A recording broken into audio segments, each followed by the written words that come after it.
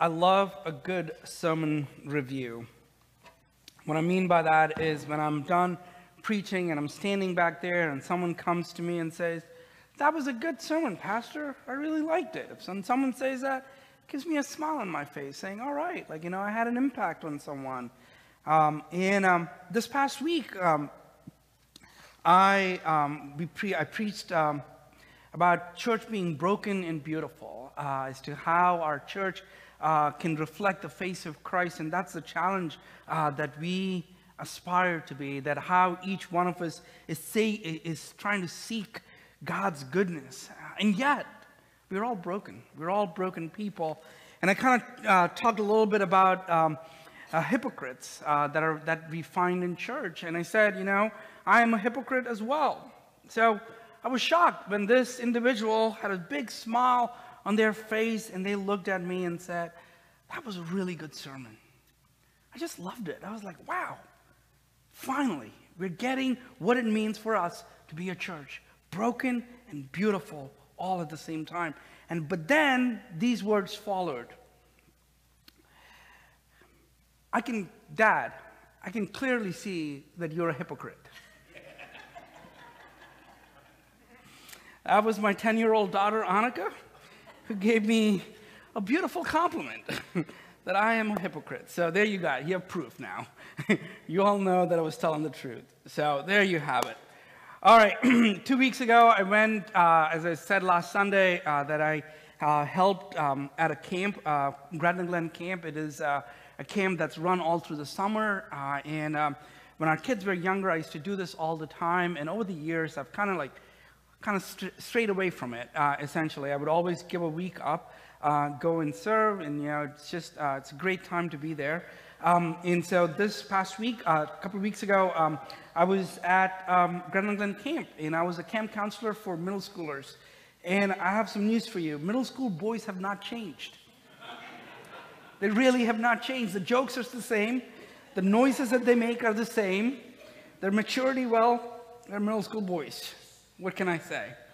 All right. So we had a blast. There's this one kid that kind of caught my attention a lot as I was kind of being part of it. He would do stuff. He would get caught doing stuff, and he would immediately say, "I'm sorry." There was this big, there's a brand new building at Gretna Glen Camp that was built after a lot of prayer, a lot of fundraising. It was a new shower house. So he was there, he was taking his dirty, muddy shoes, and he was throwing at the building. And I was like, "Yo, what are you doing? Stop doing that." And one of the things that we say at Gretna Glen Camp is, let nature be nature. You're in the woods. There are going to be bugs. Let them be. There are going to be stones. Let them be. Stop kicking stones. Stop trying to kill stuff. So anyway, but this guy was yakking at this wall. And I said to him, I was like, "Yo, what are you doing?" He's like, "Oh, I'm killing a lanternfly." Aren't we supposed to kill lanternflies? And I was like, okay. And I walked over and saw there's a muddy footprint that's kind of ruined the wall, and there's a dead spider. And I looked at him and I said, "You lied to me." And he goes, "I'm sorry." What do I do with that? What do I do with that? "I'm sorry." What am I supposed to say to him? Right? This morning, I'm not trying to complain about what a middle schooler did, but I'm kind of trying to ask the question in this context about how do we as Christians view forgiveness? How do we as Christians understand forgiveness in our own lives? Right? From a young age in church, we're taught about what it means to be forgiven. Right? We've memorized the scripture, John 1:9. If we confess our sins, he's faithful and just to forgive us of all our transgressions, all our sins. Right? When we come to the Lord's table each month, we do the same thing. Right? We pause and we ask God to forgive us. How do we view forgiveness? How do we view forgiveness in our own lives? And what is a Christian way of seeing it? So this morning I want to share with you three things. I want to talk about why we sometimes end up sinning in our own lives. And I want to use the story of David and talk about the first scripture that was read to us, Psalm 51. And I want us to look at forgiveness not as something instantaneous, though it is, but looking at forgiveness as a process.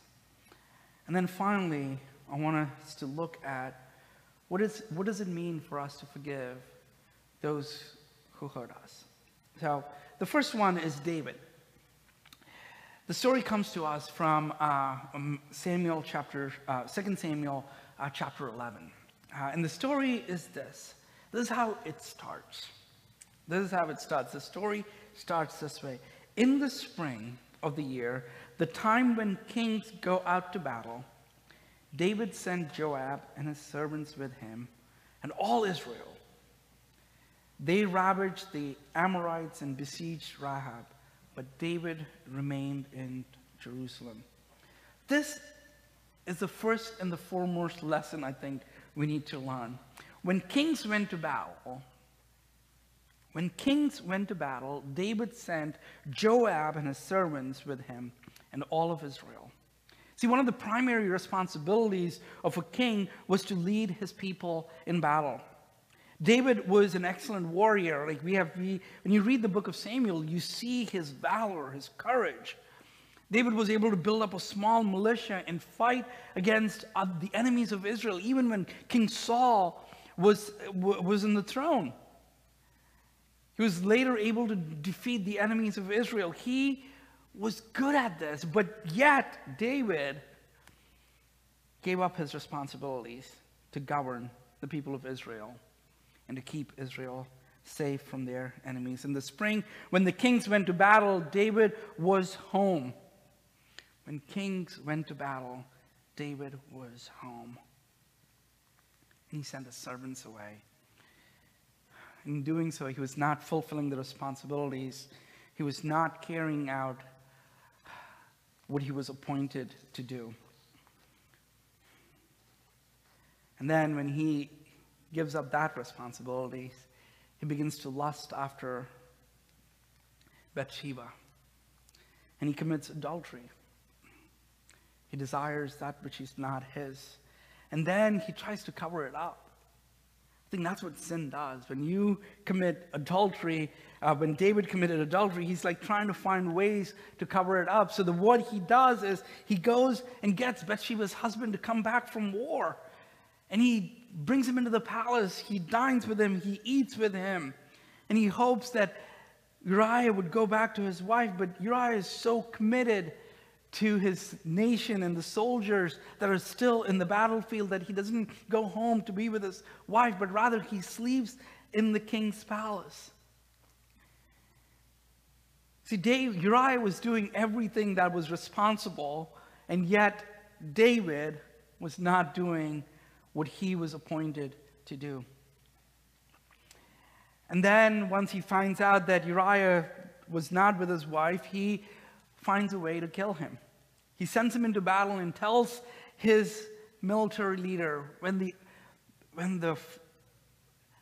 armies are fighting and it is filled with force, make sure that you pull back the army so that Uriah is left alone on the battlefield. And Uriah dies on the battlefield. First, David committed adultery, then he committed murder. When David committed murder, he's tried to celebrate Uriah's life as a war hero. And then a couple of days later, after Uriah's death, David brings in Bathsheba, he marries her, and he thinks all is forgotten. But it's not. There's a prophet named Nathan who comes up, and he says, "Let me tell you a story, King David." He said there was a man who was a rich man. He had many sheep. He had many sheep under his care. And then there was a time that this rich man wanted to host a big dinner. And he was hosting a big dinner, but this rich man did not want to take the sheep that belonged to him, but there was a poor man who had just one sheep. So he decided to go and get it and kill it and feed his guests. And when David hears this story, he is enraged with anger, saying, how could anyone do this? How could anyone go after something that belongs to another man? And he says, if I find that person, I will kill him, is what David says. And the prophet Nathan says, that's you. That's what you've done to Uriah's wife. See, I think the problem with David, as we look at this story, I don't think he broke, yes, he committed adultery, and he committed murder. But I think the commandment that he first broke was not those two. The first commandment that he broke was the 10th commandment. He desired that which was not his. The 10th commandment says, thou shalt not covet. For whatever reason, David felt like he didn't have enough and he had to get something else. After all that God had blessed David with, he still felt like he had not enough and he thought he wanted something else. That is breaking the 10th commandment.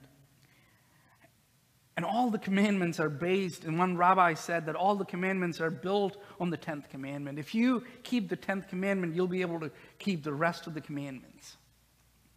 Thou shalt not covet something that does not belong to you. And this morning I want to ask us this question. Is there something in your life that you're saying that you don't have enough of? That you wish you had something else? Whatever that might be. In David's case, it was adultery. But in your case, what that could be? What is it that you might be desiring that is not yours? Because that is at the root of most of our sins that we commit. Feeling like we don't have enough, and we covet that which is not ours.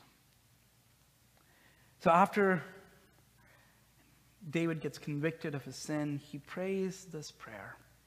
It's a beautiful poem that's written in Psalm 51. Hear these words. Reading from verse 1. Have mercy on me, O God, according to your steadfast love. According to your abundant mercy, blot out my transgressions. Wash me thoroughly from my sin, from my iniquity, and cleanse me from my sin. Have mercy on me, O God, according to your steadfast love. According to your abundant mercy, blot out my transgressions. Wash me thoroughly from my iniquity, and cleanse me from my sin. See, David is teaching us how to seek forgiveness. And in these verses, there twice he kind of declares that God is a God of mercy. Because the Jewish law required if you kill someone unjustly, that you would be stoned to death. And David was condemned to die. And God had mercy on him. He is crying out to God and saying, God, have mercy on me. And God says, yes. That is the beauty of this story. When we go before God and say, God, have mercy on me and forgive me, God says, yes. God doesn't say, no, sorry, that's too far. It's not going to happen. No, God says yes, and that is the beauty of the God that we serve. When we confess our sins, God says yes. And God forgives us in that instant. Jesus forgives us. Every time he forgives us. But I just don't want us to know the fact that, yes, we have a God of mercy, a God who gives us grace, a God who forgives us the minute we say, God, I'm sorry, have mercy on me. That does not mean we have a get out of jail free card. That we can do whatever we want to do and just go to God and say, God, I'm sorry, I messed up. Because look at how David ends his prayer. This is what he writes, then I will teach. He's begging God for mercy and saying, God, please forgive me. Right? And this is how he ends his prayer. Then I will teach transgressors your ways, and sinners will return to you.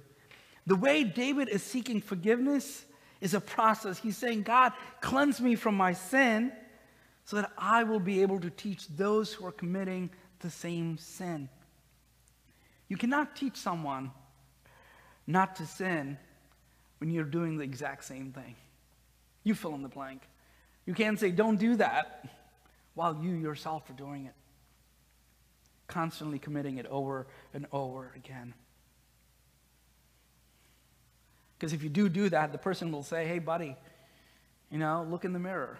You're doing the same thing. Why are you telling me not to do it? Friends, when we seek forgiveness, we need to come to a place where we are able to teach others who are committing the same sin so that they may return to God. That is how we are called to live. We're led to sin when we covet something that doesn't belong to us. And forgiveness is a process. And our goal is that we should be able to teach those who are committing the same sin to live differently. And that takes work. And that's a process. And finally, we come to the story of Matthew 18. And here Jesus and Peter are having this conversation. And the story goes something like that. There are essentially three characters. There's character 1, 2, and 3. Right? Many times when we've heard this story, we've kind of found ourselves in character number 3, the guy who's in prison and not forgiven. So this is how the story goes. Character 1, he's a rich guy. He has a lot of money. He lends a lot of money to guy in the middle, to this guy who can't pay his debt back. There's no way, no matter what he does, he is unable to repay the debt. The only result of that, when you find yourself in this culture, is that you are enslaved, and your whole family, for the rest of the generations, are enslaved as well. That's how it worked. So this guy, character number 2, begs for mercy from this rich guy. Right? He begs for mercy from the rich guy, and the rich guy says, you know what? I have so much money, I'll forgive you. Go by yourself. And this guy goes out and finds another guy that he gave money to. Character 2 finds character 3, and he says, yo, where's my money at? And the third guy says, I can't pay you back. I can't pay you back. And I kind of resonate with the guy, the character 2 guy, is because how is he going to pay? How is he going to make his bills, right? How is he going to feed his family? I know he's been forgiven, but he still has to live his life, right? He still has to pay, and he still has to walk through all those things. So he's like, no, I'm going to imprison you, and I'm going to enslave you for the rest of your life. Right, but when the character 1 learns about this story, he chastises the second guy. And I want to find ourselves in that second guy this morning. Because here's the truth and the reality. It is not easy to forgive those who hurt us. It's not easy. It's not easy, especially if you're hurt in the context of relationships. It's not easy to forgive. It's not easy to say, all right, I'll forgive you. And sometimes Christians have used this story to kind of manipulate in abusive situations and different things like that as well. It's not easy. It's hard. It's hard to give forgiveness to our neighbor. It's hard. The Lord's Prayer that we pray every time we gather as a church in our own homes goes something like this. Forgive us. Forgive our sins as we forgive those who have sinned against us.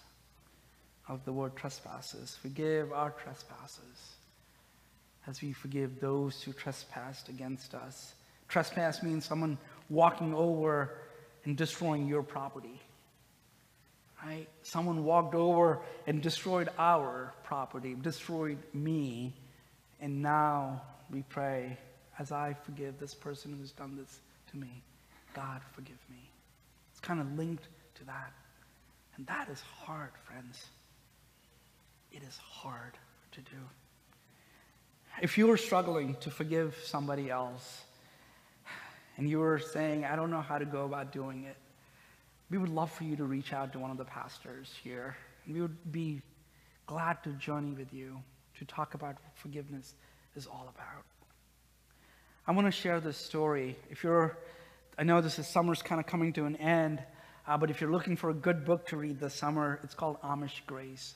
Amish Grace was written by my friend's husband, and it tells the story of the massacre that happened in Nickel Mines, a couple of miles from here, out in Lancaster. And there were kids in an Amish school, in a one-room school, that a gunman entered, and he killed all the kids that were there. And then he killed himself. And there was this outpouring of support that was coming to this community.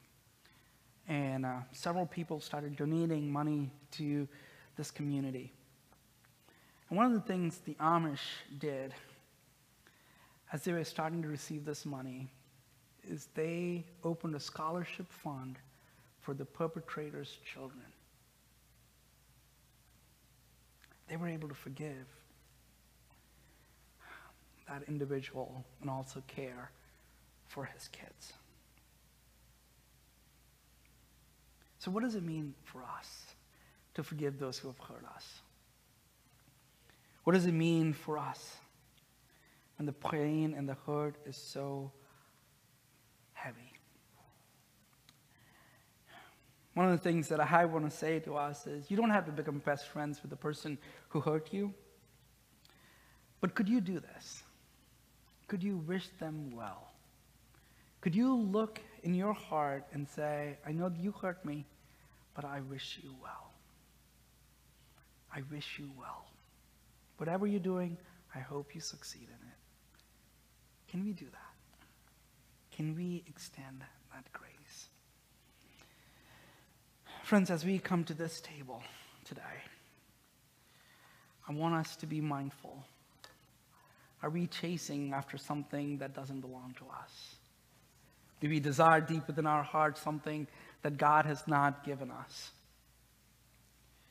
Are we seeking forgiveness as a get out of jail free card, or are we really working on being able to teach those who are doing the same sin? And are we able to wish them well? Let us pray. A God of grace, a God who forgives. God, we ask that your grace would be upon us on this day, even as we come to the table, that you would forgive us. And God, give us grace to wish people well. In your name we pray, amen.